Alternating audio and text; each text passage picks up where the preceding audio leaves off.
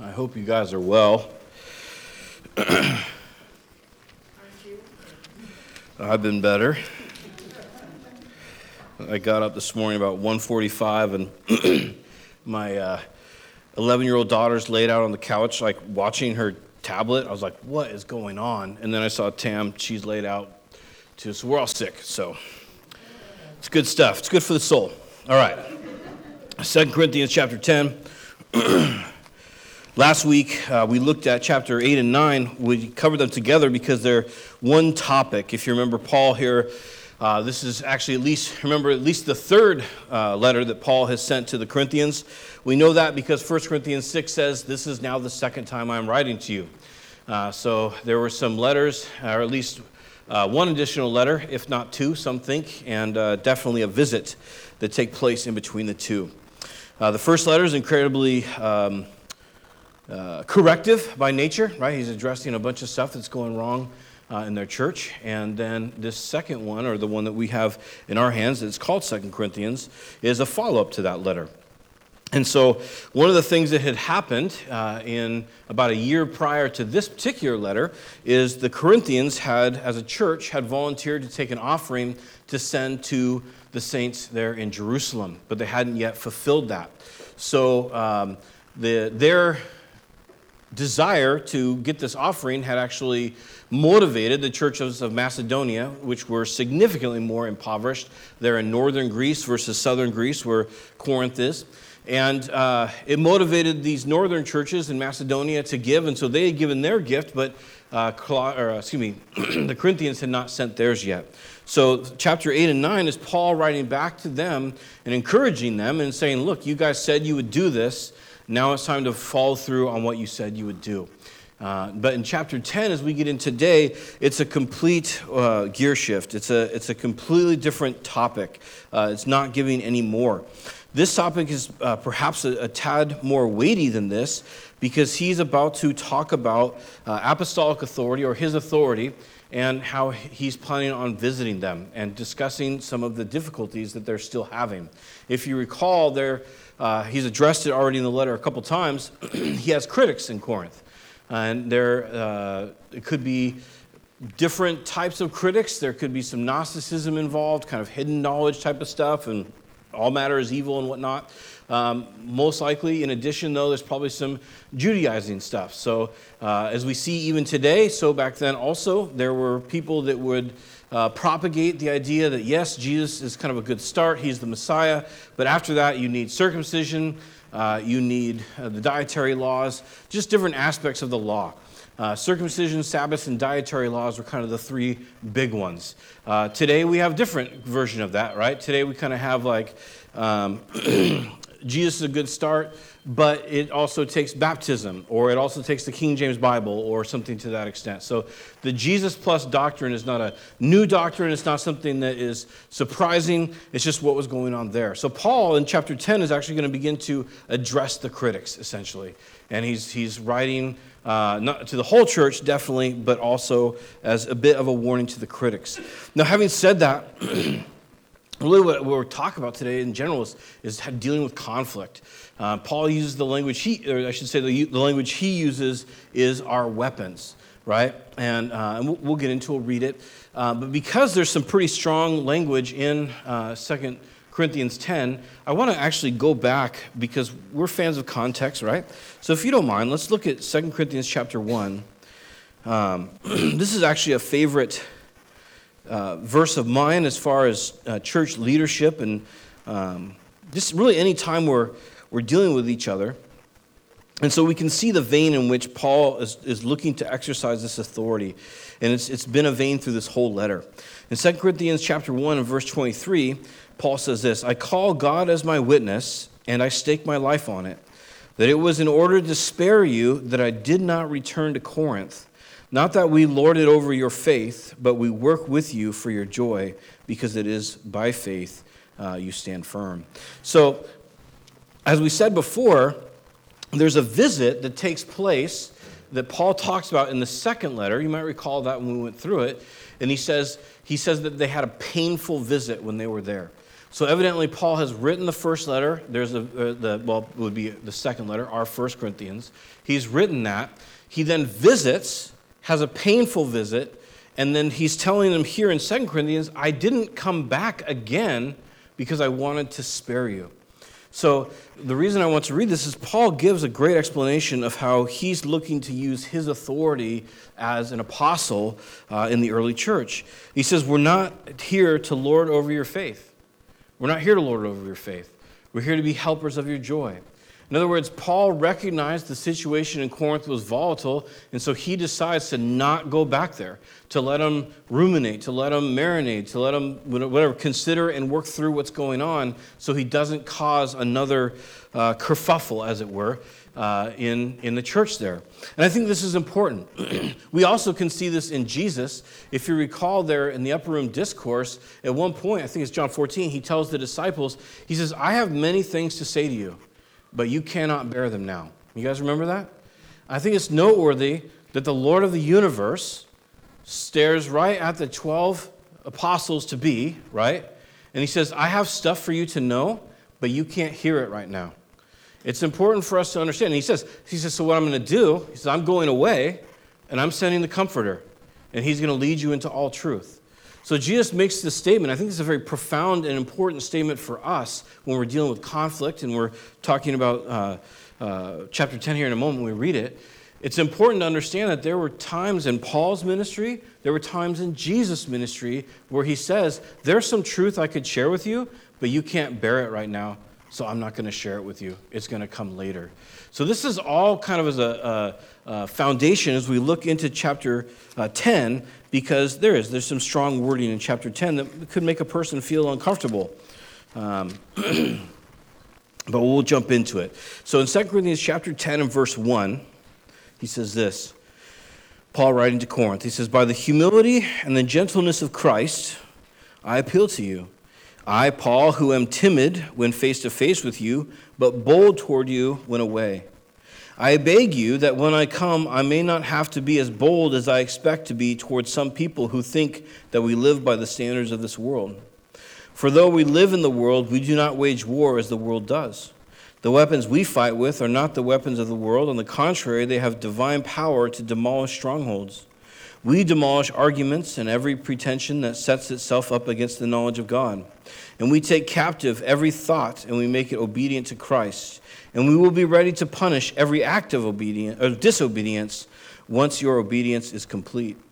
You are judging by appearance. If anyone is confident that they belong to Christ, they should consider again that we belong to Christ just as much as they do.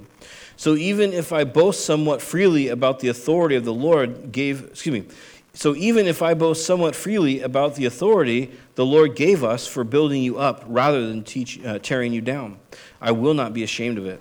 I do not want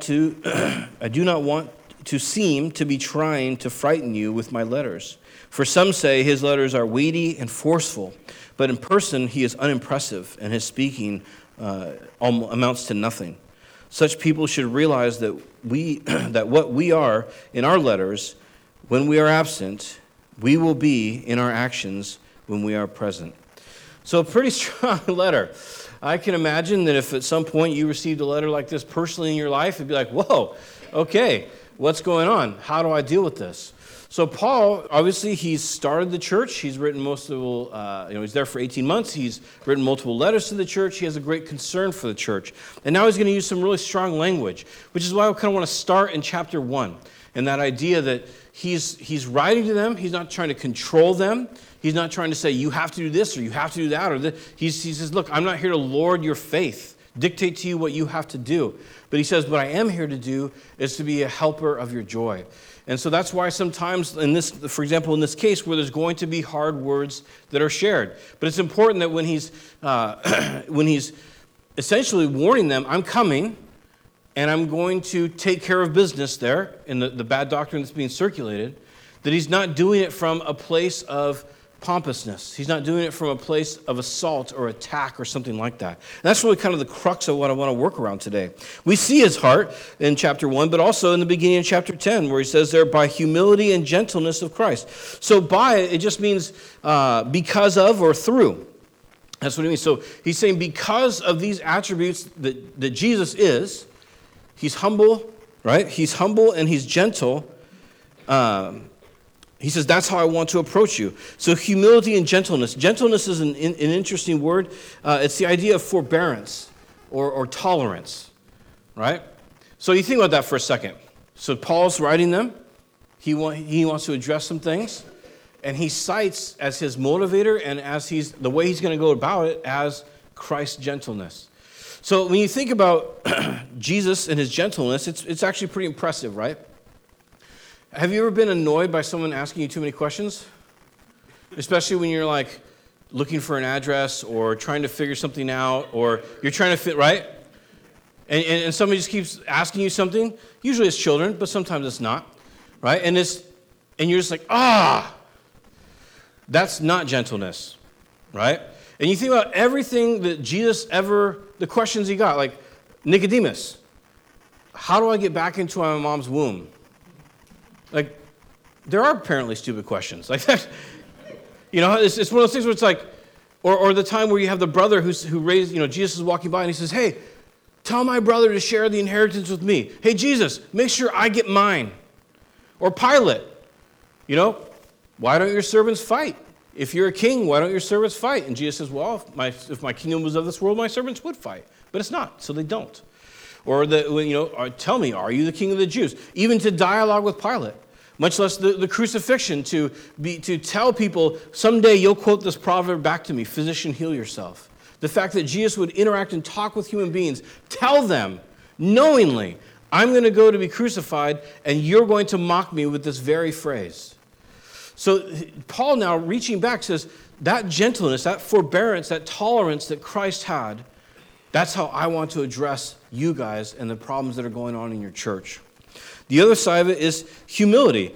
And my favorite definition for humility comes from C.S. Lewis, where he makes the point that humility is not self-abasement. It's not saying like, oh, I'm trash or I'm garbage or whatever, because those things aren't true, right?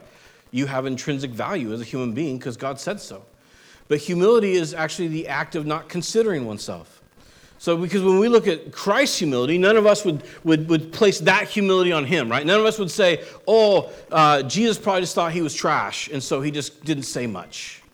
That's not true, right? But Jesus didn't consider himself. In other words, when people said mean things to him, it wasn't about his offense. It wasn't about how he felt about it. It was about truth and about doing the will of his Father, right? And so it's in that place where Paul says, look, because Christ had that humility, because Christ had that gentleness, that's how I want to move forward with you. These are really important foundations because when you get to verse 6 and he says, and we will be ready to punish every act of disobedience. You can kind of get this feeling like Paul's like flexing and like stretching, like, okay, we're going to, or something like that. That's not his heart at all, right? His heart is to be helpers of their joy, to help them to walk with God in this area which they're profoundly dysfunctional. So now Paul's going to actually quote. He says, I, Paul, who am timid, when face to face with you, but bold toward you when away. So this is one of the accusations that his critics would give. You might have noticed too in the second part, there in verse 10, he says, for some say his letters are weighty and forceful, but in person he is unimpressive, and his speaking amounts to nothing. So these are what Paul's his dissenters, these are the people that are attacking Paul, this is what they had to say. They said that he was timid in person. They said that his speech accounted for nothing, that he was a very unimpressive speaker. They said he basically, you act really big and bad when you're writing letters, but when push comes to shove, you're a coward. That's what they're saying about Paul. And so Paul's kind of making a play here where he says, when this gentleness and humility, that's how I want to come to you. But they're mistaking it, where he says, I, Paul, who am timid when face to face with you. So it's happening, Paul is telling them, you're making a mistake in the sense that you think that gentleness and humility is being timid. And he's saying that's not at all. The word timid here is actually the same word that Jesus uses about himself. In Matthew chapter 11, when he says, come unto me, all you who are weary and heavy laden, and I will give you rest. Take my yoke upon you and learn of me, for I'm meek and lowly.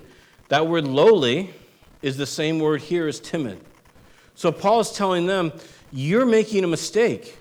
You think that I'm timid. You think that I'm scared to address these difficulties that are going on in your church and these false doctrines that people are making. He's saying, I'm not timid. I'm trying to be gentle. I'm trying to be kind. I'm trying to relate to you in a way that you're going to be able to understand it and that you'll be able to receive it. The other side of that, he says that you're bold, or it means confident or courageous toward them when he's away. But in verse 2, he says this, he says, I beg you that when I come, I may not have to be as bold as I expect to be towards some people who think that we live by the standards of this world. Excuse me. So Paul here, he's saying, look, I'm begging you, I'm asking you, essentially, please repent. Please don't make it so that when I come there, I have to be as bold as I think I'm going to have to be. In other words, he's anticipating that he's going to have to show up and, in a sense, clean house. That he's going to have to address these people and to be stern with certain people that are teaching falsehoods. Now, he's doing this, remember, his whole motivation is what? Helpers of joy. Right? Because when you start including obeying the Levitical law, when you start including works into salvation, when you start including, having to use the King James Bible, which obviously they don't have yet because that didn't come around until 1611. But when you start including all these things, you rob people of their joy. Because no longer it's just the simplicity of the gospel, the fact that God so loved the world that he gave his son, right? His only begotten son. It's no longer as simple as the fact that God loves human beings. And so he sent his son Jesus to literally pay what we owe for our moral wrong, our sin. And then Christ raised us from the dead, showing his power over sin. And by anyone who simply wants to look to him and ask for that forgiveness has eternal salvation through his blood. And when we corrupt it, when we say, no, it's that plus make sure you take a Sabbath. No, it's that plus make sure if you're male and a patriarch of your home that you get circumcised. No, it's that plus you have to go to church every Sunday and sometimes midweek. No, it's that plus you, and we make all these pluses. And that's not the gospel. The gospel is this person is saved by grace through faith. And so Paul says, in order to be a helper of your joy, I'm going to come there and I'm going to be bold. To the point where he says, we will punish every act of disobedience. Every one of these teachers who's telling you that. Every one of these teachers who's bringing you into this legalistic bondage. Every one of these teachers who says there's secret knowledge and that all matter is evil, Gnosticism and things like that. He says, we're going to punish them. We're going to publicly handle this. And again, if that was from a place of terribleness and a bad heart and just wanting superiority, that'd be really bad, right?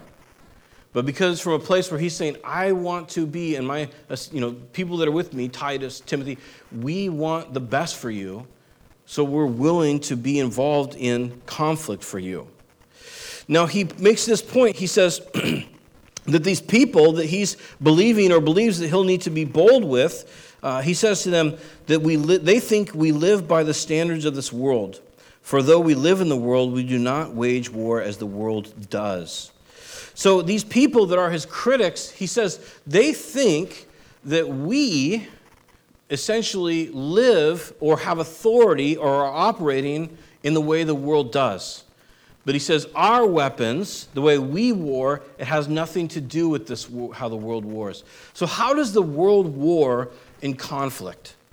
How do individuals, there's the world out there, it could be worldly people in here, whatever it might be. What is the world's, the world system, however you want to look at it, how does, in general, society handle conflict? Typically, it can be to withdraw, right? Some of us just withdraw from conflict. We don't want any part of it. We just want it to go away. We just want everything to be smooth. And we'll act sometimes in destructive ways in order to accomplish that, right? But in general, when people, because our context is what? It's in the church with bad doctrine. People saying things that aren't true about how the gospel works, right? So in this context, how is it that the world's ideologies could sink in or be part of how the church handles conflict? That's actually pretty simple, I think. If we look at a lot of, like for example, Christians in social media, what does the world use? How does the world try to get you to believe what they believe? Usually dominance, right? Dominance, little quips.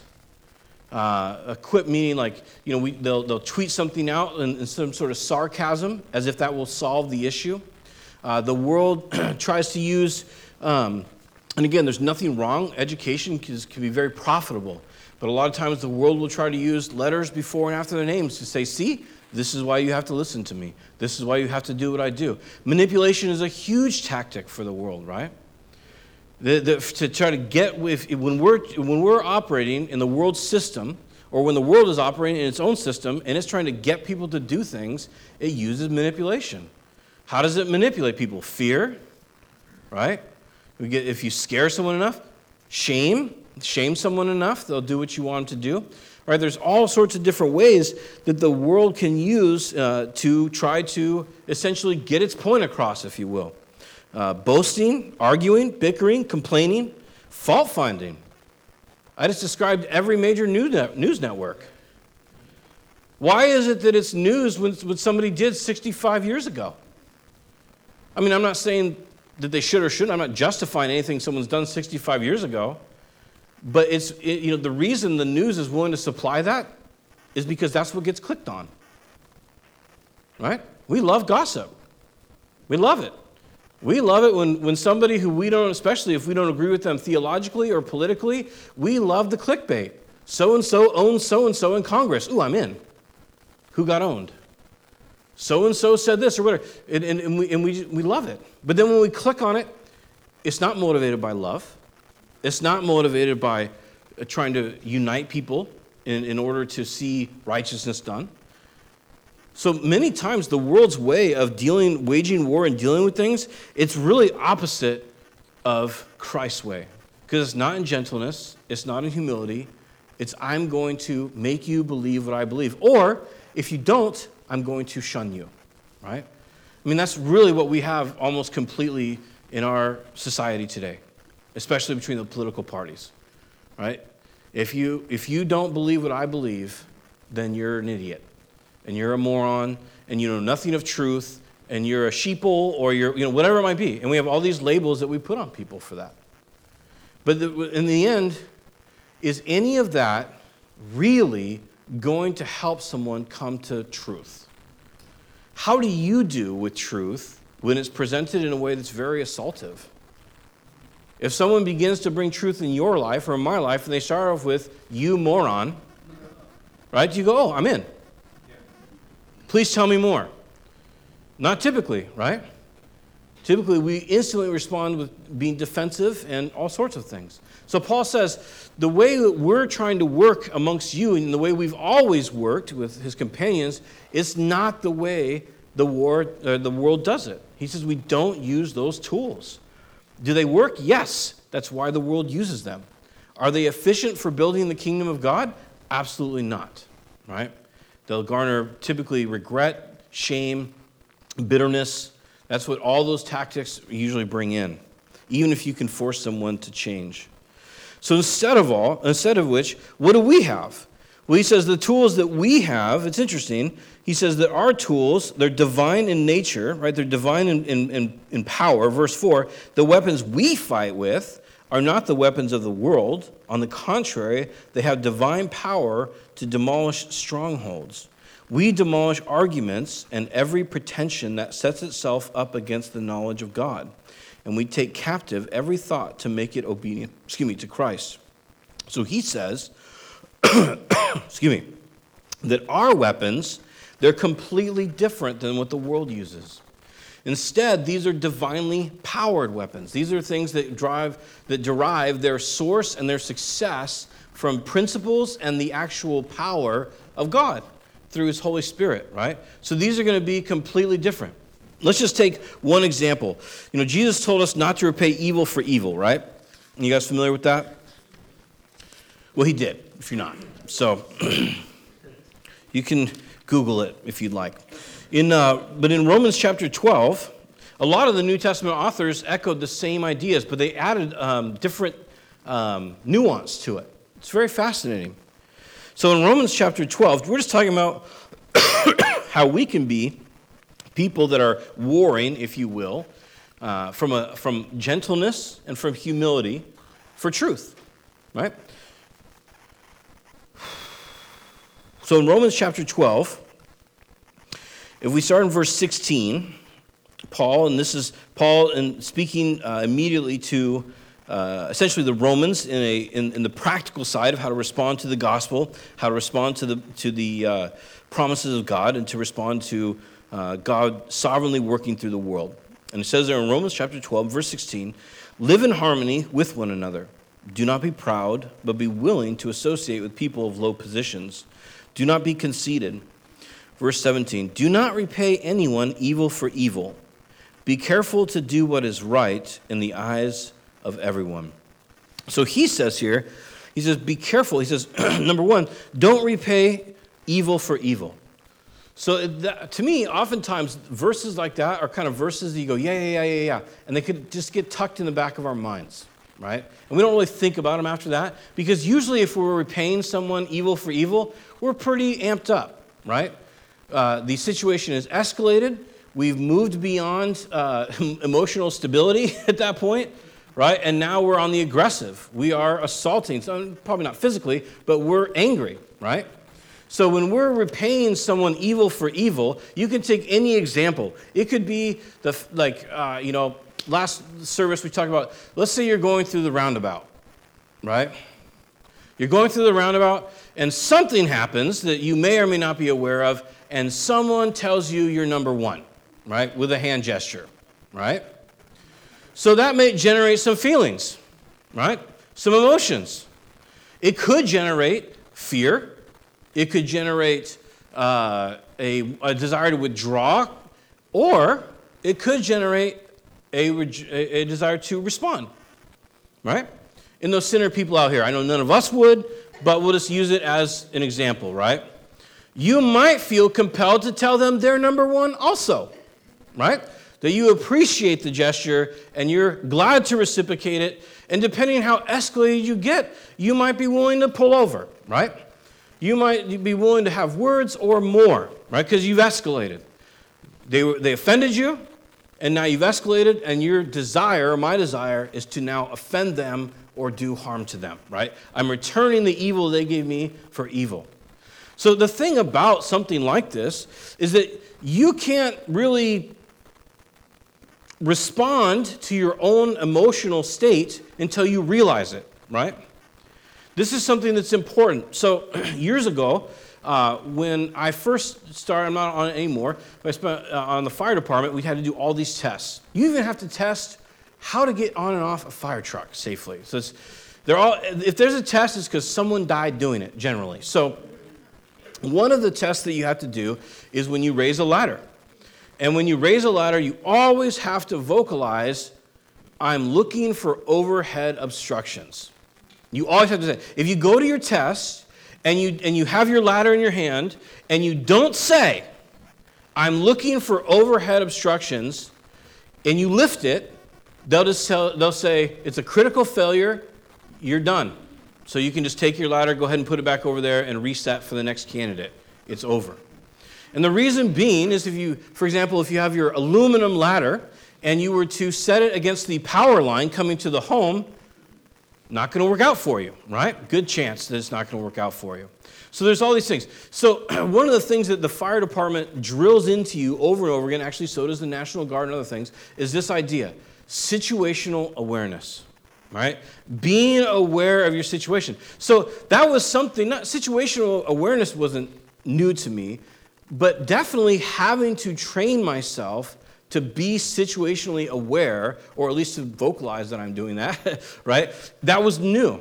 And it took some training for me to go, okay, every time I'm in this situation or that situation or this situation, I want to be aware of what I'm doing or saying or dangers that could be around me, right? So something like this, not returning evil for evil, is an actual step-by-step process that some of us might still need to learn, because we still just go off when we feel emotions. Right? See, that's immaturity, right? A big part, if not the biggest part of having children and trying to help them is helping them deal with their emotions, right? Is helping them to understand you don't have to have a freak out because X, Y, or Z happened. Yes, we said no to the candy bar in the store, but no, you don't get to have a freak out. You have to control yourself, right? And you can talk to your kids about emotions, the state of their heart, and how terrible it makes them feel versus how when they let things go, there's this, lightness to life and things, all that kind of stuff. But so most of us, or a lot of us, we still are growing emotionally. And we can tell because of what online looks like, right? Most people just immediately want to return evil for evil. And for most of us, that can often be our first instinct because that is our fallen nature. That when someone wrongs us, and sometimes it can be so slight. Sometimes it can even be a perceived slight. And we're like, wait, what did you say? What was that? Whoa, right? And we're going to investigate. Did you slight me? Because if you did, there's going to be problems, right? That's pride in us. That's not humility. That's not gentleness. So if I'm called to, in a sense, control my emotions, I want to start learning how to do that. So it's interesting because Paul gives us a remedy here. He says, don't return evil for evil. Instead, he says, be careful. All right, if we'll go back and read it again, he says, don't repay anyone evil for evil. Be careful to do what is right in the eyes of everyone. So now all of a sudden, Paul gives us a step to become situationally aware. So in the moment that I have perceived that evil has been done to me, and I have whatever I can't control what my instant response is, right? I can't control what comes out of my heart. It's been wisely said, when you squeeze a sponge, whatever comes out of a sponge, what was already in it, right? So if my heart gets squeezed and nothing but pride and rage come out of it, or defeatism, or whatever it might be, that's what was already there. Satan didn't come along and make me mad or something like that. And that's garbage.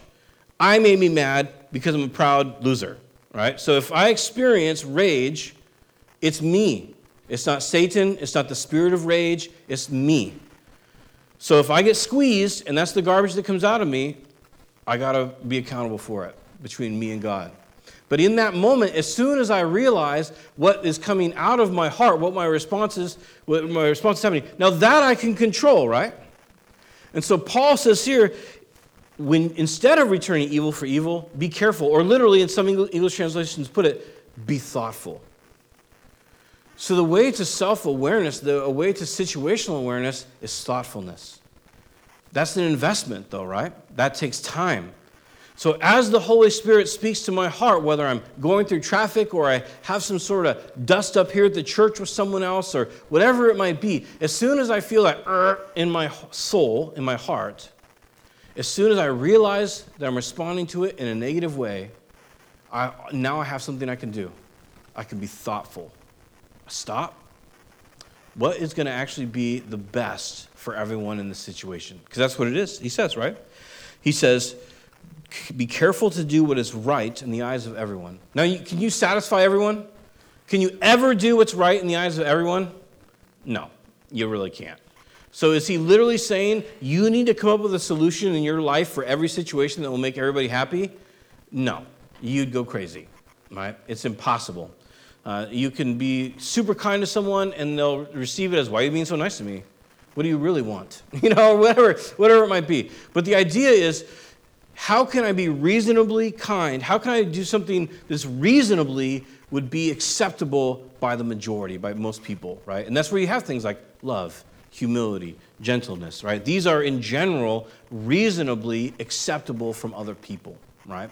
That's what Christ did for us, and that's what we have. So in this case, what's one of the weapons that we have? It's the fruit of the Spirit, right? We have the love, we have the peace, we have when the Spirit speaks to our heart, we can be thoughtful and stop our response. Now that's the hard part, isn't it? Especially if I have a habitual response from the flesh or from my old nature. If I've lived my whole life just instantly going from 0 to 100, just what? It's going to be hard to curb that. Because that's become my habitual response. So as I become more thoughtful, as the Holy Spirit reveals more, every time that comes up in me, the hardest part is the decision I make to stop the thought process or the behavior that's going to be destructive. Does that make sense? The sin. And instead I go, okay, I'm going to take a moment and I'm going to think about this. So what does that look like practically? So there you are, you're in the roundabout, you're number one, and whatever you do, right? If you start to roll your window down and you're ready to, unleash the wrath or whatever, and the Holy Spirit says, don't return evil for evil. Don't do that. And you go, okay. In that moment, I could think, what would be better? I could start with rolling my window back up, right? I could start with just going along my day, not trying to mean-mug this person. There's decisions I can make that I don't have to move forward in these ways that the world handles things. Passive aggressiveness, petty complaints, all that, right? I don't have to do that. I'm able to, in the moment, be thoughtful. What would be the best for everyone here? Peter makes a very similar statement in 1 Peter. So he has a little bit of different application, but he says the same thing. In 1 Peter chapter 3, starting in verse 8, he says, excuse me, finally, all of you, be like-minded, be sympathetic, love one another, be compassionate and humble. So those are our tools, those are our weapons. Do not repay evil with evil or insult with insult. On the contrary, repay evil with blessing. Excuse me. Because to this you were called, so that you may inherit a blessing. And he goes on and he quotes the Old Testament. I'm not going to read that. Excuse me.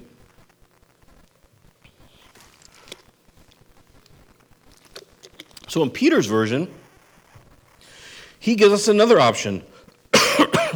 Instead of returning evil for evil, we're called to have all these kind of mindsets in place, being like-minded, being sympathetic, loving one another, being compassionate and humble, that we come prepared with these things. Then, when evil does happen, because evil still will happen, right? We're in a building with a bunch of sinners. We will sin against each other. I'm not advocating for that. I don't think it's good. I'm not excusing that. It's just the truth, right? We will say things or do things to each other, either intentionally or by mistake, that will offend each other. But what you do with that offense really kind of determines your character, what you're really like. If you get offended and your response is to walk in that offense and some sort of victimization from offense, then you're out of line. And you're not walking with what God has for you. Now, that doesn't mean you weren't legitimately offended. It doesn't mean something didn't legitimately happen to you. But what you do with that will determine whether you walk in victory in these things or if you just walk in anger and disappointment. So Peter says, when you experience that evil, but you're prepping yourself, whether it's by devotional time or church time or worship song time or whatever it is, you're preparing yourself with the truth of being like-minded and sympathetic and so forth, then now we don't insult when someone insults. On the contrary, we repay evil with blessing. And we might have to think about what that means, because that could be different in every situation. If we're in the roundabout, that might be they're just yielding and letting that person go ahead of us. You can have the first Fred Meyer parking spot. It's fine. I'll be okay parking wherever. I don't have to tailgate them after they go past me to show them I'm really disappointed with their middle finger and the way they chose to go through the roundabout, right? I don't have to be passive aggressive. I don't have to get on Facebook or text a friend. You would not believe what happened to me. Looking for some sort of validation. Oh, that driver does suck. It's just, that's how the world wars. That's how the world deals with things. And many of us, including myself, we've grown up with those ideas. And so it's been difficult, or it can be difficult, to move out of those ideas and move forward. So here's another thing. If I'm in church and someone wrongs me, I can dialogue with them, right? I can. What brought you to this conclusion? Why do you feel that way? Would you mind telling me why you're upset by that? Or if we know that they legitimately had some negative or evil thing occur to them from another person in the church, then hopefully we can address that, right? And the Bible lays out how those things are addressed. And the funny thing is, the Bible never mentions Instagram or Facebook in addressing those things. All right? It's always the individual. It's always going back to the individual, going back to the person. So if someone comes to me and says, when you said X, Y, or Z in the sermon, if I disagree with them, I have two options, right? I can be like, that's because you're stupid. That's why you disagreed with me, right? I can lay in like the world does. I can try to manipulate them. I can go, here's 15 facts of why you need to just buck up, and I can do all that, right? Will they be won to Christ or to their brethren through that? No. Will they even receive whatever truth it was I was trying to give them? No. They'll go away upset, right? But if someone comes to you and says, like, hey, this is how, you said this, and usually because we're crazy, we don't typically go to someone and say, when this happened, this is how I felt about it. Can you tell me your side? We don't usually do that. Usually we roll in and we're like, you sucked, and now there's an account for it. So we can deal with how we want to deal with that godly, right? No matter how they came to us. If we're going to go to someone else, let's go to them with like, hey, when you said those things, when you picked up the last chicken leg and then waved it in my face at the potluck and said, ha ha, I get to eat it, it kind of hurt my feelings a little bit. Whatever. I don't know. It was disappointing. It seemed, are you okay? Why would you be so excited about a chicken leg, right? What happened there? And we can dialogue about it. So there's how we respond, whether someone comes to us with a valid or an invalid, or a valid in a negative, and they do it in a negative way or an inappropriate way, or an invalid in an appropriate way or an invalid in an inappropriate way. However they approach us, how we respond is huge, right? We're not returning evil for evil. Instead, we want to return evil for blessing. I'm glad you got that chicken leg. God bless you in that.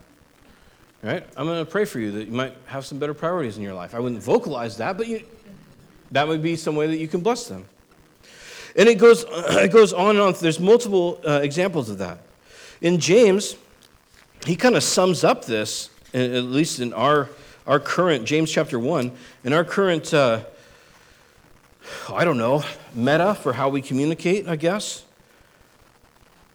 James shares some real wisdom in this. In James chapter 1, he says this, verse 19, he says, my dear brothers and sisters, take note of this. Everyone should be quick to listen, slow to speak, and slow to become angry. We can just tuck that away. Slow to speak, quick to listen, and slow to be angry. That's so opposite of our society. Our society is, I'm going to be swift to speak. I remember I was years ago, a bunch of us were in a conversation, and one of the people brought up an article and said, hey, I read this article, I think it was about parenting or something, and said, hey, I read this article. I'm curious, have you guys read it? What did you think about it? And I just remember, with respect, it was a younger person, and this other younger person goes, well, I haven't read it, but this is what I think of parenting as a single individual. And I just kind of chuckled, because I'm like, that's cute. You've never had children, and you're going to dictate to a bunch, not that we all have it right. So you're not going to read the article, you never had children, and now you're going to tell us all how it works. That's kind of how we roll, right? I remember years ago, someone sent me an aspartame study. Aspartame is pretty much Satan, depending on who you talk to. It's in like Diet Pepsi and stuff like that. And it was somebody who was saying, and I'm not pro-aspartame, all right? So please don't go like, well, James wants everybody to drink aspartame. I don't care what you do with aspartame, all right? The Lord be with you in whatever you decide. But they sent me this article about aspartame, and it was like, see, I told you aspartame, causes cancer. I was like, I never said it didn't. I just said that the FDA approved it, and I wonder why that is. And so I started reading the study. And right at the beginning of the study, it's like a 25-page study, right at the very first intro, because, the scientific method is, I don't care what the outcome is, I just want the truth, right? I'm summarizing, but that's science, right? Right at the top it says, my mom died of cancer, and now I'm going to prove that aspartame causes cancer. I was like, okay, this seems unbiased and legitimate, right? And then I read it, and I find out basically what this lady did is took 100 rats, and she dosed 50 of them with the human equivalent of like 36 Diet Pepsis every day. And then on the other 50, she didn't. She just gave them water and food. And I was like, I'm pretty sure if any human drank one day of 36 Pepsis, there'd be an issue. But this is evidence, right? Because that's how we roll. We don't like something, we find silly articles or whatever, and when someone said, we can't do that. Not if we want to have like legitimate conversation, legitimate work through conflict, right? We can't just pose ideas, find garbage evidence for it, no matter what it is. It doesn't matter if it's the Sabbath or if it's aspartame. It doesn't matter if it's the King James Bible or if it's you should have drums and worship or not. It doesn't matter. We can't just throw things out there, pithy statements, and expect like mic drops. It's not real. It's not how we interact. We have to be those, right, that we, as James says here, that we're those that were, one, he calls them dear brothers and sisters, that we listen. Why are you upset about the drums? Why are you upset about the chicken leg? Why are you upset about something that got said from the pulpit? Why are you upset with someone said to you? Why? What happened? And we listen, right? And then we're slow to speak. And then from there, that's the thing, like listening literally costs nothing. That's the bizarre thing about it.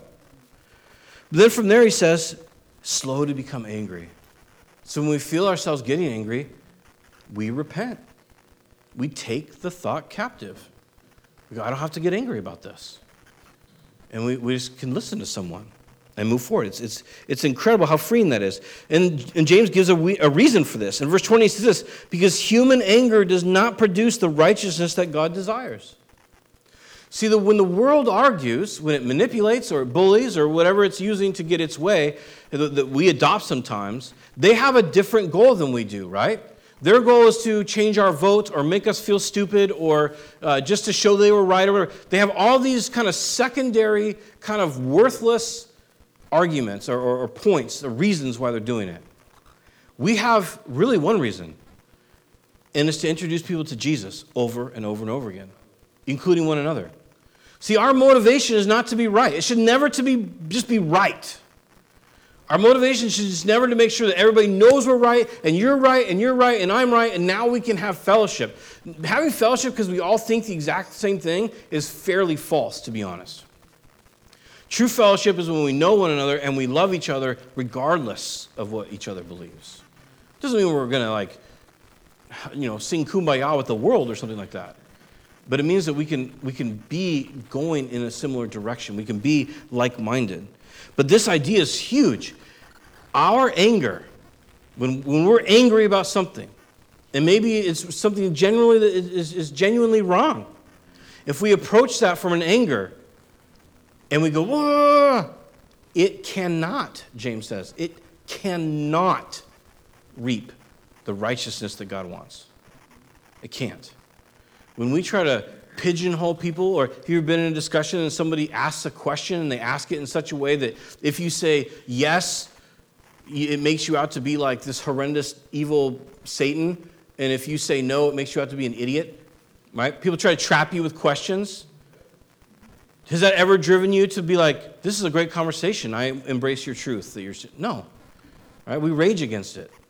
So there's just over and over and over again. It comes down to loving individuals, listening, talking, repenting, right? When we're in places that are unhealthy, and then moving forward with an idea or a plan that we genuinely believe will be the best or will be the most encouraging for the people around us. Right? That's what Paul's saying. He's writing to them, and he's saying, we're coming to take care of business. When we get accused of using the things the world uses, that's not what we're going to do when we get there. We're instead going to use the things that God's given us, the weapons that we have, the fruit of the Spirit and other things, to be able to move forward to see your joy increased. You guys see the difference? One is we're just going to make everybody believe what we believe, which just it's asinine. And the other is we're going to love human beings and keep preaching the gospel to them. And to people in our church, we're going to relate to each other based on the truth of the gospel, on the healing power of the gospel, on the fellowship of the gospel and what Christ did. And we're moving towards fellowship and building his kingdom rather than being doctrinally correct. They're two substantially, or politically correct for that matter, they're two substantially different things. Lastly, we'll look in Ephesians.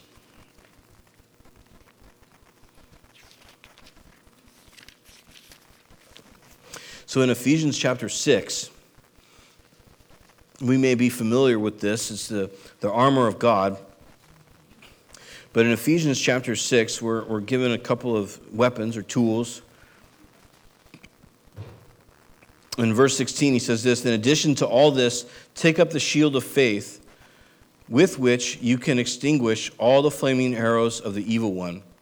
Take the helmet of salvation and the sword of the Spirit, which is the word of God. And pray in the Spirit on all occasions, with all kinds of prayers and requests. With this in mind, be alert and always keep on praying for all the Lord's people." He goes on. Excuse me. So we're kind of given three things here. Excuse me. Three things we're going to talk about. Number one, the shield of faith. So in Rome dominates Rome dominates the known world at this point, right? And so the Roman army, you might have seen like movies like Gladiator or, I don't know, Ben-Hur. Roman troops were some of the most advanced troops in the world. They were the most advanced troops in the world. That's why they were just basically able to sweep through everywhere. The Greek Empire, Germania, everywhere they went. They just crushed everyone. And in large part, it was because of their shields. And if you've seen those movies, you know that the shield's about 3 feet tall. It's kind of rounded. And so what they would do is they'd make a shield wall similar to like some of the Norwegian Viking tribes and whatnot, but it was significantly more efficient. And then the second person, so the first one kneels and puts their shield in front of them. The second person then comes and puts the shield over the top, right? So then you have this kind of strip, about 3 to 4 inch strip across the two shields. So then everybody else is essentially protected. And then that's why they carried short swords. The swords were designed basically to stab everybody in the groin, right above the two shields where they connected. And so what that would do, obviously, if you're pressed up against the shield and you take a sword to the downstairs, that's going to render you pretty inactive, right? You're gonna fall down, which enables them to stab you on the ground. Incredibly efficient. They decimated armies with this technology. So Paul here, the idea of a shield is not just a defensive thing. It was very offensive. The Romans marched forward with their shields. They broke through walls, human walls with their shields. They used the shields as an offensive tool. I bring that up because, yes, it quenches the fiery darts, and we'll talk about that. But the reality is that the shield bash or pushing forward the shield, these type of things, we are not called as Christians, and I think sometimes it gets kind of put this way for us, like we're hiding. Like the big bad devil's out there and he's, whatever, working in politics or he's doing this or he's doing that. Those things are true, and that's fine. But we're not fearful, right? The shield of faith isn't like I'm going to curl up behind this little ball and just hope that Jesus comes someday. I'm just going to get behind my shield and just hope that life just changes someday, right? That's not what it's there for. It's there, it says what it does, it's the shield of faith that quenches fiery darts. So what's faith? Well, faith is having confidence in what God said. That's literally what it is. It's not how you get faith. You get faith by walking with God and experiencing His truth through His Word and then seeing it come to fruition in your life, right? That's how you get faith. But what faith is actually just possessing that confidence. And sometimes we have incredible faith, and sometimes we have terrible faith, right? And it can depend on what we ate that day someday. I mean, it can depend on hormone levels.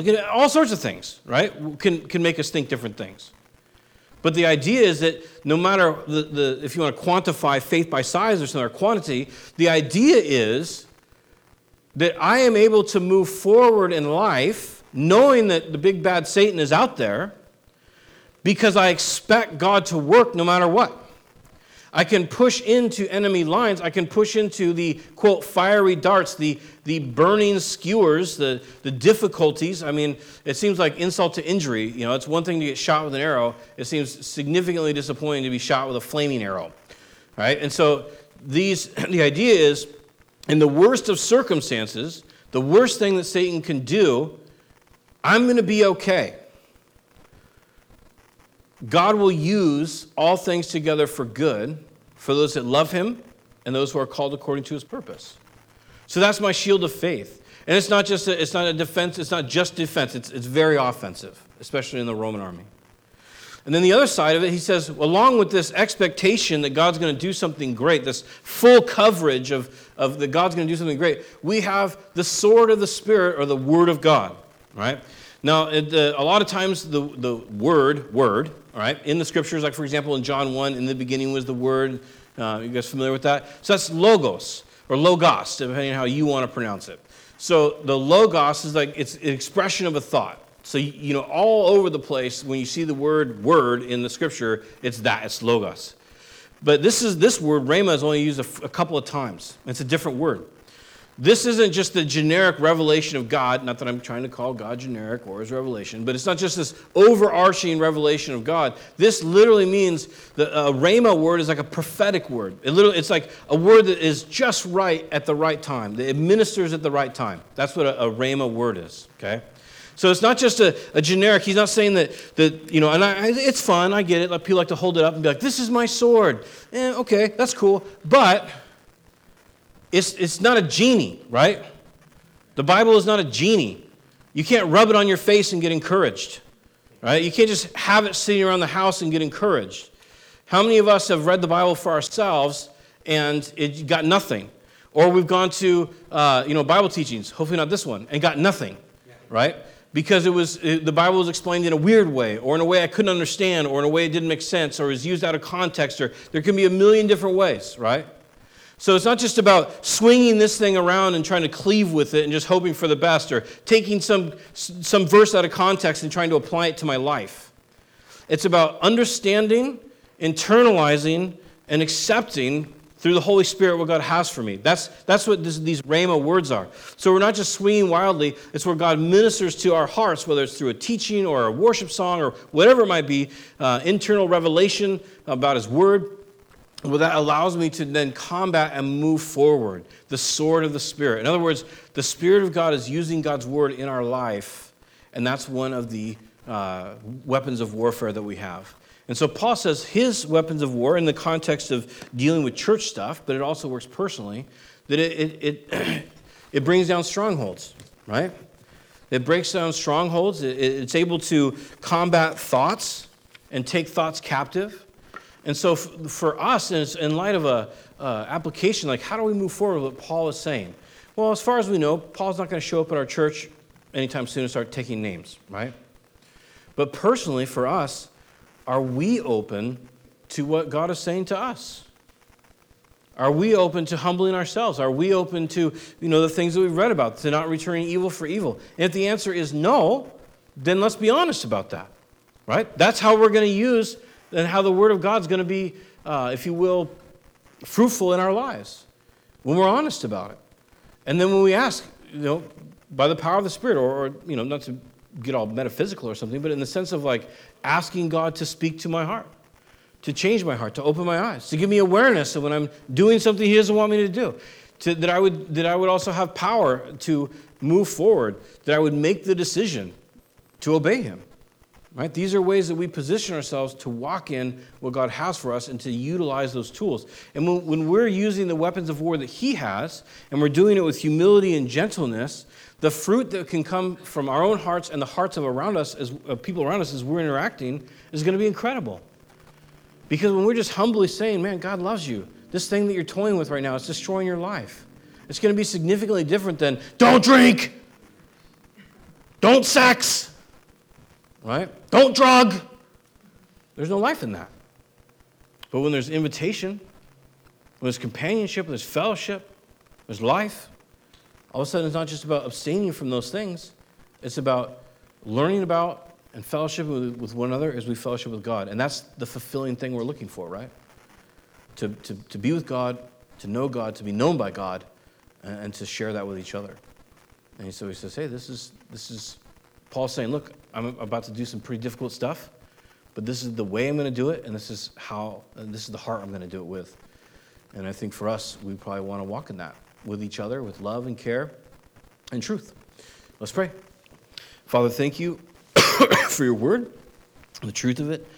Lord, thank you for your mercy and your care for us. We pray, Lord, as we go to partake of a lunch together, we thank you for food. Thank you for the opportunity to eat again. And we pray, Lord, that you would bless our fellowship, that your presence would be in this place, and pray for your strengthening in Jesus' name. Amen. God bless you guys.